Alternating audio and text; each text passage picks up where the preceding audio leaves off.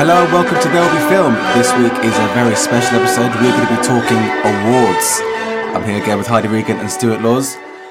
Guys, what would be your best picture winner of this year? I took a real nice dick pic the other day, and that would be my best picture. A winner.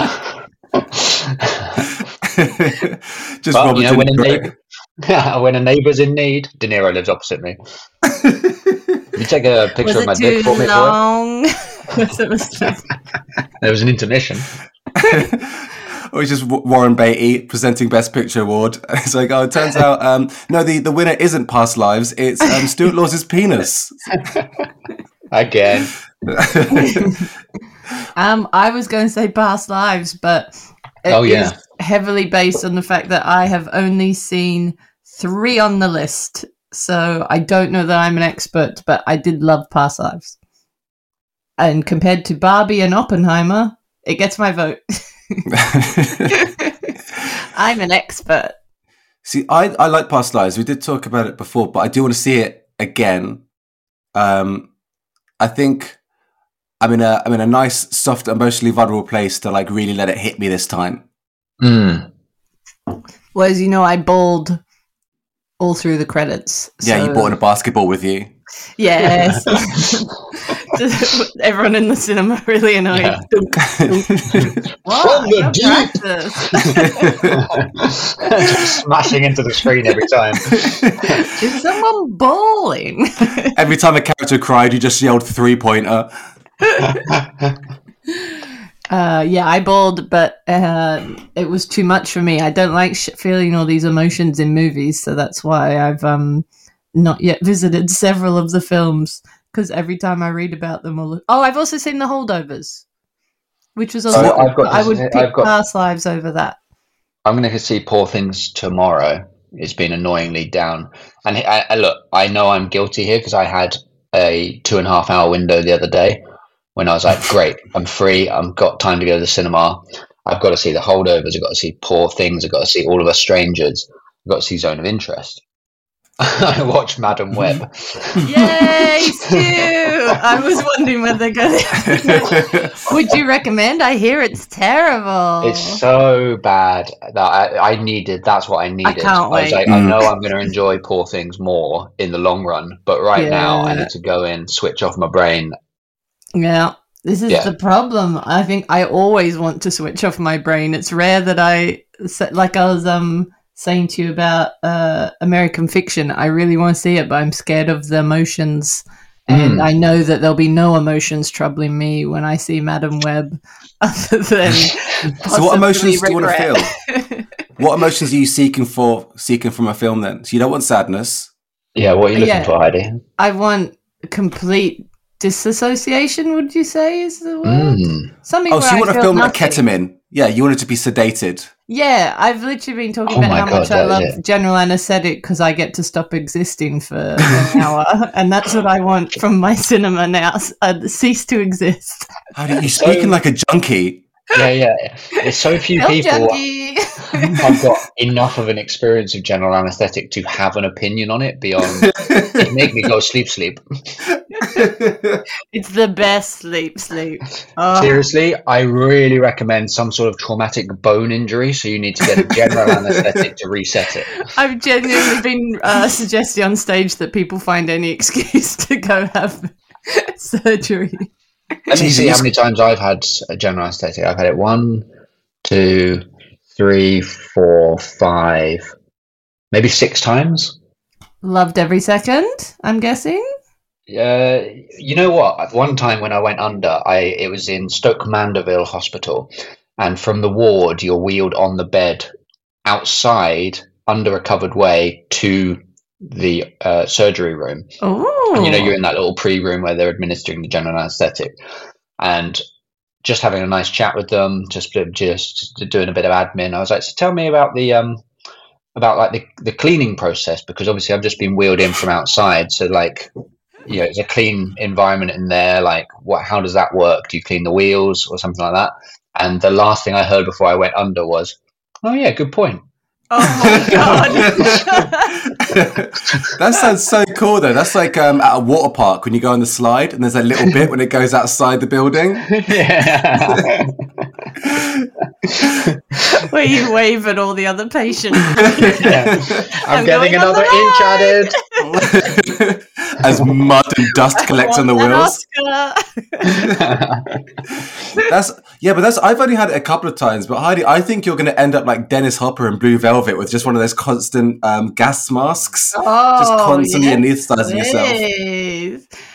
Anyway, I feel like I've sidetracked us from cinema there. Yes. But I don't know what I think. I just want to feel excitement and titillation. And although I did like the holdovers and that gave me some emotion, but not too much. I thought it was a cliche film done well. Cliche in the best possible way. Should we rank the Best Picture nominees from like easiest, lightest watch to hardest but potentially most rewarding watch? Yeah. Although one tag for holdovers, I had a dream last night. I think in preparation for this, I had a dream that I watched the holdovers and All of Us Strangers. But in the dream, I got to the end of All of Us Strangers and Andrew Scott wasn't in it. So I think my subconscious forgot he was in it. And I think that's when I realised I was dreaming. I was like, oh, wait, Andrew Scott's in that. That's not how that film would probably be.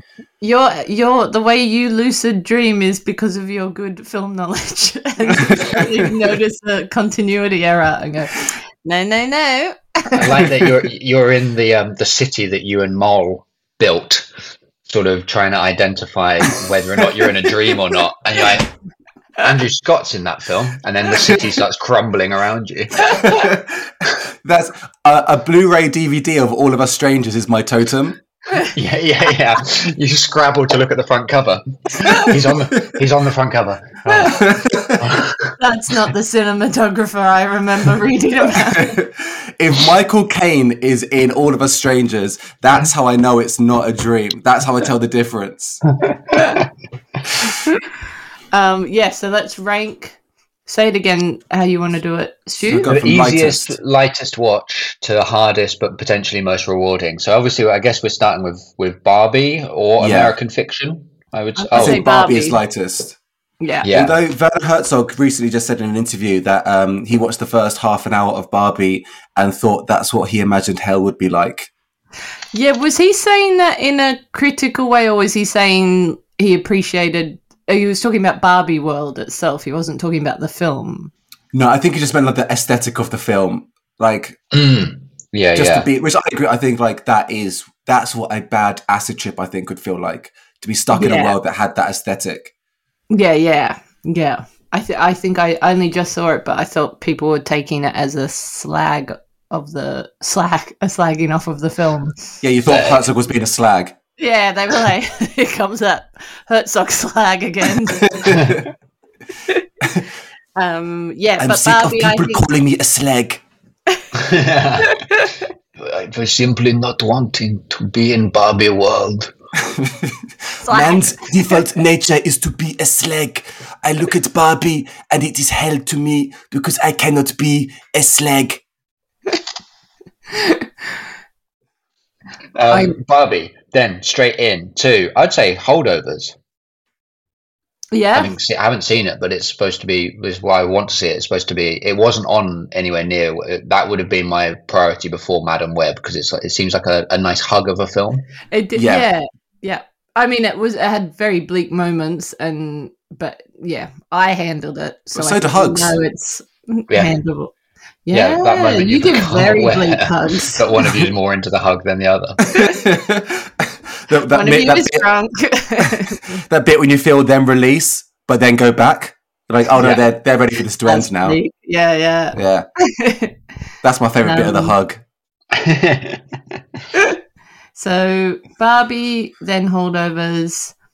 I've only got one more I've seen and can comment on, so I'm turning it over to you guys. Then I'd say Poor Things is the next lightest. Oh, that's interesting. I think because I like Poor Things, it's fun, but it's pretty slight thematically. Yeah, don't spoil, but like half of it I adored. The other half I was like, all right, yeah, I get it now.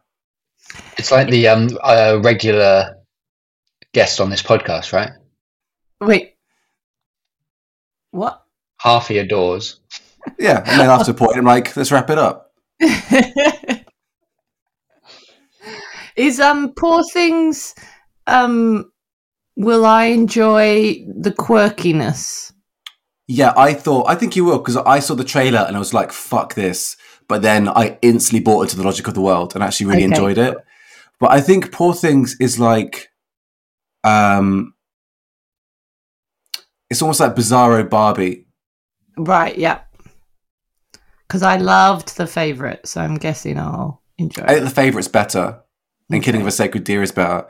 But I think my big thing with Poor Things is because like the Oscar battle is between Emma Stone and Lily Gladstone, really. And I think Lily Gladstone should win for Killers of the Flower Moon, for like this, first Native American woman ever nominated for a role. And it's like she's the beating heart of the film. And it's a really sort of like quiet, like restrained performance. And I just think it would be kind of problematic for this really noble, just history making performance to be trounced by a woman playing someone with the brain of a baby. Here's my counter argument to that.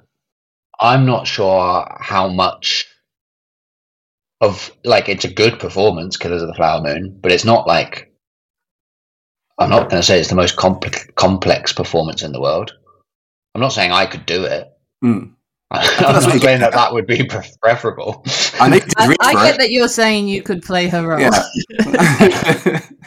And she's very good and very compelling, but I just think she's got better performances coming in her career.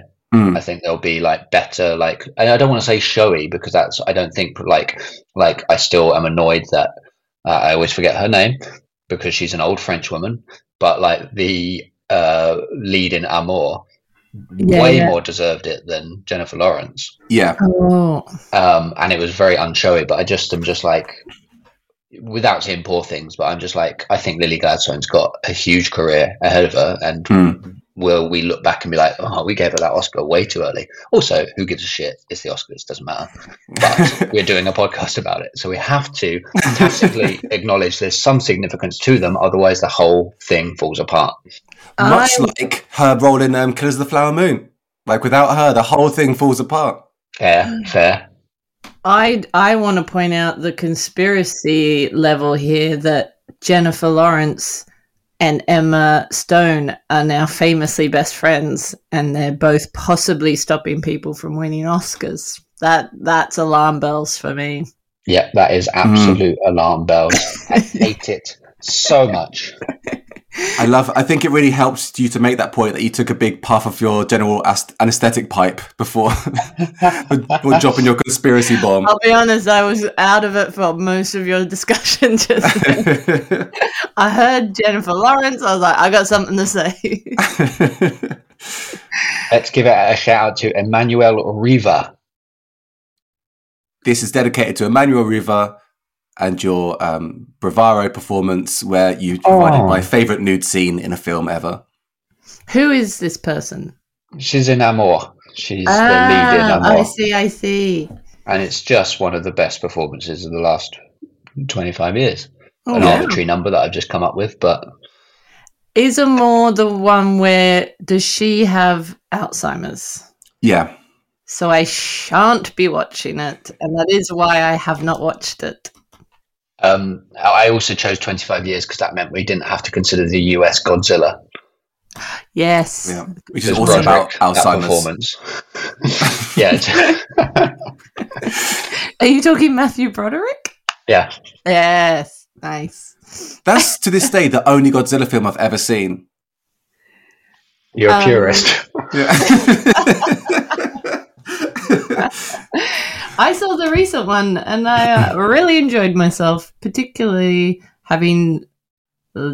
I respected that the film was slightly shorter than your average Oppenheimer, so it won me. I enjoyed that a lot, and that brings us, though, into the next... I feel like Killers of the Flower Moon and Oppenheimer fall into the same sort of zone of, like, done as big budget, compelling, sort of like easy to watch films in many ways, but both are fucking long, which then marks them down. Yeah. And Oppenheimer became uneasy to watch for me the longer it went on. Because you thought it was like not enough anti-bomb. I thought it needed more bomb, and as we have discussed, less admin. But yes, but I just maybe rewatched less wine. Well, you just needed an interval so you can go and re-up on your wine. I think that's what you needed. And I think these films I could ask them at the bar, who is Robert Downey Jr.'s character? And then I would understand so much more. Sorry, Nathan. They should do that. I think in the same way you've got, subtitled screenings or dog-friendly screenings, they should have sort of like mixed ability learning screenings. So there's an interval you can go and Google halfway through, just chat with your friends, make sure you're all on the same page, check in, and then go back in. Yeah, there could be a film bro in the foyer that you could go up and have a chat with and just be like, can you tell me some of the themes and stuff that I'm missing out on? Although the horror I have felt every time I've been dragged to the theatre to another 3-hour play, and when it gets suddenly the lights go up and I go, oh my God, it's over. This is wonderful. It's weird they didn't resolve so much of it, but I was confused anyway. And then someone goes, that's intermission, and the horror of thinking I have another half to go and plus 15 minutes of intermission time. And I'm like, oh my God. So maybe it is, you just got to get through it in one go. Yeah, it's like when you are asleep in a car journey and you feel the car stop and you wake up, you're like, oh, we're here, but you're at a service station. Yeah. Fuck. I did that on a plane once where I fell asleep while we were having huge turbulence, because I find turbulence very like soothing. It kind of rocks me to sleep, but we were in a like storm. If I had to quit being a pilot. Oh no, it's my trigger. Destination Snooze Town. Why is it so lulling? We're about to go into snooze control. Just to warn you all, ladies and gentlemen, we are about to enter some very sleepy times. But no, I fell asleep while it was turbulence, and then and I was with my brother, and I woke up as it hit a big pocket, and I just turned to him and went like, oh, we've landed. It's like, no, we're in a really bad storm. Someone was literally screaming. The mask will come down. The whole side of the plane's gone, oh, we've landed. I might get a Toblerone. Just unbuckle my seatbelt immediately without sucked out.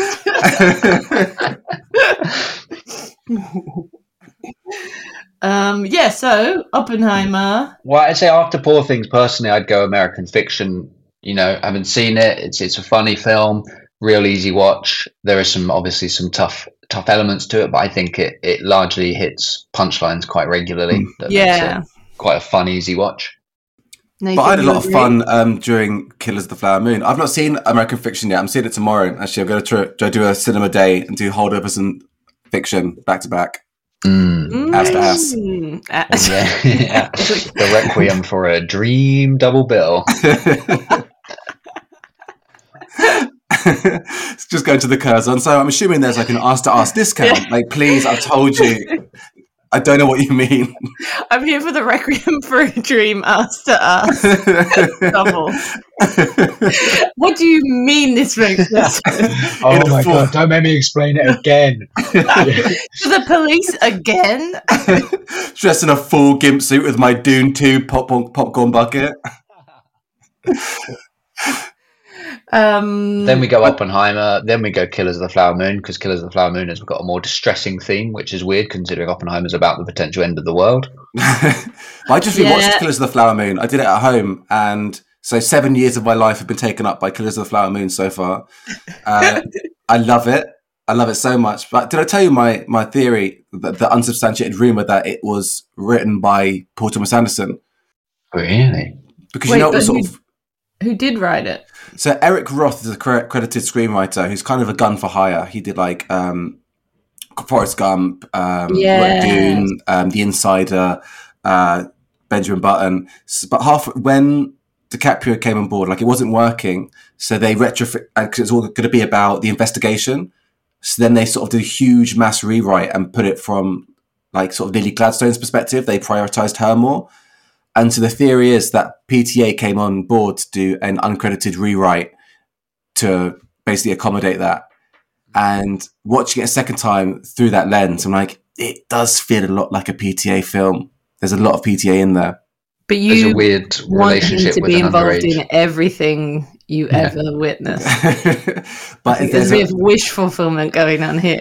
There's strange father-son dynamics. There is this is the extent of my film nerdom. I've done a real deep dive. It says father-son dynamics. There is, you could say it's like almost DiCaprio's character is a lot like Freddie Quill, who's Joaquin Phoenix's character from The Master, placed in the world of There Will Be Blood. And I went into the script, and PTA has a very particular way of writing, and that is reflected in the screenplay, which is not. There are certain phrases used in the production script of Killers of the Flower Moon that are used in PTA scripts, but not in Eric Roth scripts. Oh, and there's that bit where it rains frogs. Yeah, where I kept saying, by the way, I am Paul Thomas Anderson. He puts it in parentheticals. I'll support your conspiracy theory if you support mine that Jennifer Lawrence and Emma Stone are best friends who get nominated for Oscars when there's other people possibly more deserving. It's a conspiracy. We'll merge them. We'll do a conspiracy merger. Thank you. Yeah.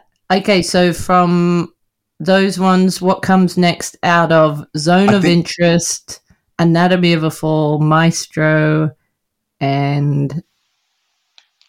We've left Maestro too late. I don't think we can put Maestro, a film about hagiography.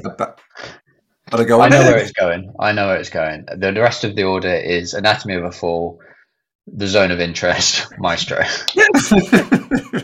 It's too stressful to watch. There's too much going on with that. There's no way anyone should watch it. What is the plot of Maestro? Correct. That's impossible to answer. There is none. There is. The plot is Bradley Cooper wants to prove that he's a serious actor. Yeah, Bradley Cooper is such a Lisa Simpson. He is such a tryhard. He's the male Anne Hathaway, and I think it's so off-putting. I've had a lot of time for Cooper, but I really hated Maestro. I really, really hated it. It felt like an SNL sketch. Okay, is it like? Does it feel a lot like he's trying to be a very big actor in it? 100%. Big actor, big director, just an all-rounder. The film is, and wrote and directed it, and which is, again, it's a huge achievement, and it looks incredible. But the whole film has the feeling of that. Have you seen the SNL sketch where it's Kristen Wiig playing Liza Minnelli trying to turn off a lamp? Yeah. It's that for 2.5 hours.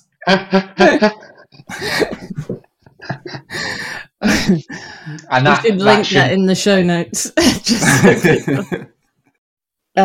Well, I can't wait to see it. You've really made it sound compelling and not like something my attention span will struggle with. Oh, you would despise it. It's something you would hate.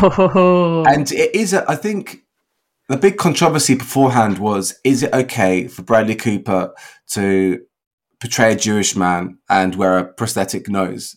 And I think for the most part, I didn't think that was that much of an issue because it is a dedicated performance and he does disappear into the role, even if it is a bit of a caricature, because you never really get to the core of it. But there is one moment where he is speaking to his child and he's wearing a Harvard t-shirt, but Harvard is written in Yiddish. And I was like, this feels a little bit offensive now. You're clearly, now it feels a bit like cultural appropriation. Yeah. It is a weird one because I know went to Harvard. You're not a Harvard man, Cooper. If you didn't go, you don't get to wear the shirt. I know that there's some displeasure with Cillian playing a Jewish man, but obviously no prosthetics, no Jewish face sort of stuff going on. Yeah. So Maestro does feel like it was a film from 30 years ago. It's just, but also I think if you know a fuck ton about Leonard Bernstein, you may enjoy it, but I don't really know much about him. So I came away from the film being like, why is this guy a big deal? I had no real idea. I had nothing. So it's like, I think that's the fundamental failure of the film. Like, it gets to the end and there's like a scene with Bradley Cooper, because it's really elliptical. So you just see like bits of his life and you're meant to put the pieces up together yourself. So by the end of the film, Cooper's there with his children. And I was like, who the fuck are these people? Are these kids? I just had no context for anything. You just experienced how I felt in Oppenheimer when Robert Downey Jr. What the fuck is this guy? Oh, fuck, yeah. Die when he stopped Thanos. I actually think that's what Maestro was. Maestro was like me experiencing how you experience all films forever. I understand you now. Just recently, any film over 3 hours, something my brain just shuts down and wipes all knowledge. But it may be to do with the drinking a wine to get me through the 3 hours and then being so filled with rage that I blank out. Maybe I should start having general anesthetic when I go in. But I think that is what Maestro feels like. Maestro's about 2 hours and 10 minutes maybe, but it felt like I was watching a 4-hour film, but I kept having blackouts and missing bits. Yeah, so I felt like that's what. Yeah, no, I understand you, Heidi, completely. Thank you. Yeah, 5 stars for Maestro. So, and that we've got still there, Anatomy of a Fall and Zone of Interest. No, I put Anatomy of a Fall earlier, like just after Oppenheimer, I'd say. What goes after Oppenheimer? Anatomy of a Fall. Oh, that's another one I'm scared to watch because, me and Kat went to watch it the other day and then instead saw The Holdovers because I said, as far as I'm aware, Anatomy of a Fall is about going over horrific arguments in a marriage, and we were like, we don't want that vibe tonight for us. Yeah. There's a lot of introspection to walk away from it with. But it's great. It's not depressing. It's unsettling. Yeah. Yeah, definitely. I will see it. I kept screaming at the screen, that's not me. I felt really challenged by it. Yeah, but that was like the dog you were talking about. That's not me. I couldn't act like that. The dog actor in Anatomy of a Fall is extraordinary. Yeah. It is Who did they get? Absolutely superb performance. It's Andy Serkis. Yeah. I thought it was Bradley Cooper. I'm like, this is really being accused of doing doggish face. He didn't need the nose. It was just actually, Nathan, that's offensive. It's a snout. Oh, fuck. Please don't cancel me, Dog Lobby. Dog Lobby, big Dog Lobby. What about... So Anatomy of a Fall and Zone of Interest, which one is harder to watch? Zone of Interest, I think. I haven't, but I've chat with someone about it. It's first of all, it's not structured like a traditional film. It's sort of like it just dips in to like this thing. It doesn't really have any set sort of narrative sort of structure to it, apparently. And it's about one of the most horrendous things that's ever happened. Yeah. I'm not much of a history buff, so the whole time I'm like, what's going on the other side of that wall? Get me over there. I did a bit of research. Turns out it was a nightmare. Turns out it was horrible. Is it also terrifying in terms of this is what humanity's destined to repeat any day now type thing? Kind of. Well, the thing is, because like you don't see anything, so you are just basically living with the family. And it's like just a family drama, but it's a family who are living next to hell on earth. And because you never see anything. You only get like glimpses of it, like coming through. Should we say spoilers? Just because this is a spoiler. This is like the premise. Okay. So because of that, you know what's happening, so it exists in your head, and because it all exists in your head, you take that away with you. So I feel like after the film, I just came home and just sat because. You don't. If you are just like connecting with a film, what you're seeing, you can kind of shut that off when the credits end. But because the film is just creating this like vacuum in your head and filling that limbic space with what you're imagining is going on the other side of that wall, that's what you take with you. So it's really it's haunting. Yeah, much like Madam Web. Makes you think. It really makes you about think. The Holocaust. Yeah. Nathan, I feel like wherever you were going to go with that riff, you wisely stopped yourself. Yeah. I really pulled the handbrake on that riff. So if we're talking about who's going to be the big winners, it's going to be Oppenheimer, right? Oppenheimer's going to sort of sweep the board. Yeah. I will say, like, it's kind of weird that, like, everyone, from the second it came out, it's just been like, so Downey Jr. going to get supporting actor? And everyone's like, yeah. For kind of a role that no one, he's great in it, but, like, no one talks about it. It's just, everyone just assumes, like, yeah, so you'll get that, I guess. Who's he up against otherwise for supporting actor? De Niro. Ryan Gosling. De Niro, Gosling, Sterling K. Brown. I would love Gosling to win. And Ruffalo. I actually think Gosling should win, to be honest. I think if you're talking about brilliant, the role that everyone's talked about this year, it is Gosling, really. Yeah. Yeah, you know what? That might be the one that Barbie wins. I think Barbie will just go away empty-handed. Yeah. But then will they be scared to have the only win from Barbie be the Ken? I feel like there have been murmurs of that already. Yeah, but only like the toxic fan base. I feel like the Barbie fan base is the female equivalent of the Rick and Morty fan base. Well, I'm in both camps, so I don't know what to feel there. Past Lives. We didn't Past even put Lives Past Lives will win some. Oh, didn't we? Oh, no, we didn't. I think that I watched it and loved it, but also I cried a lot at the end, so I feel like put that. I think that was near the bottom, but sneak in after Oppenheimer. I think it will win something big. Do you think it might win original screenplay? I think it could get screenplay. I think American Fiction might win original screenplay because it's about writing, so it makes people think. That's adapted screenplay that's up for. Oh, it's adapted, isn't it? Yeah. But that's where Oppenheimer sits, right? But I guess Oppenheimer might be the one where they pass on Oppenheimer. They give director, they give actor, they give picture. I think Anatomy of a Fall is going to win Best Original Screenplay. I think that is a very writerly film, and it's got a big speech that's going around doing the rounds online. The Barbie speech. Yeah. But also, I think like Zone of Interest could sneak something big. I think that's the only contender that could maybe sneak a surprise Best Picture or a surprise director. The Academy loves a Holocaust film. Can't believe Indiana Jones and the Dial of Destiny has got a nomination. What's it called? For original score. The score was also fucking terrible, I thought. Like, I mean, I know it's the Indiana Jones score, there's nostalgia. Williams. No, I thought I actually can't believe the level of contempt I have for Dial of Destiny. And I don't even have that much affection for the franchise in general.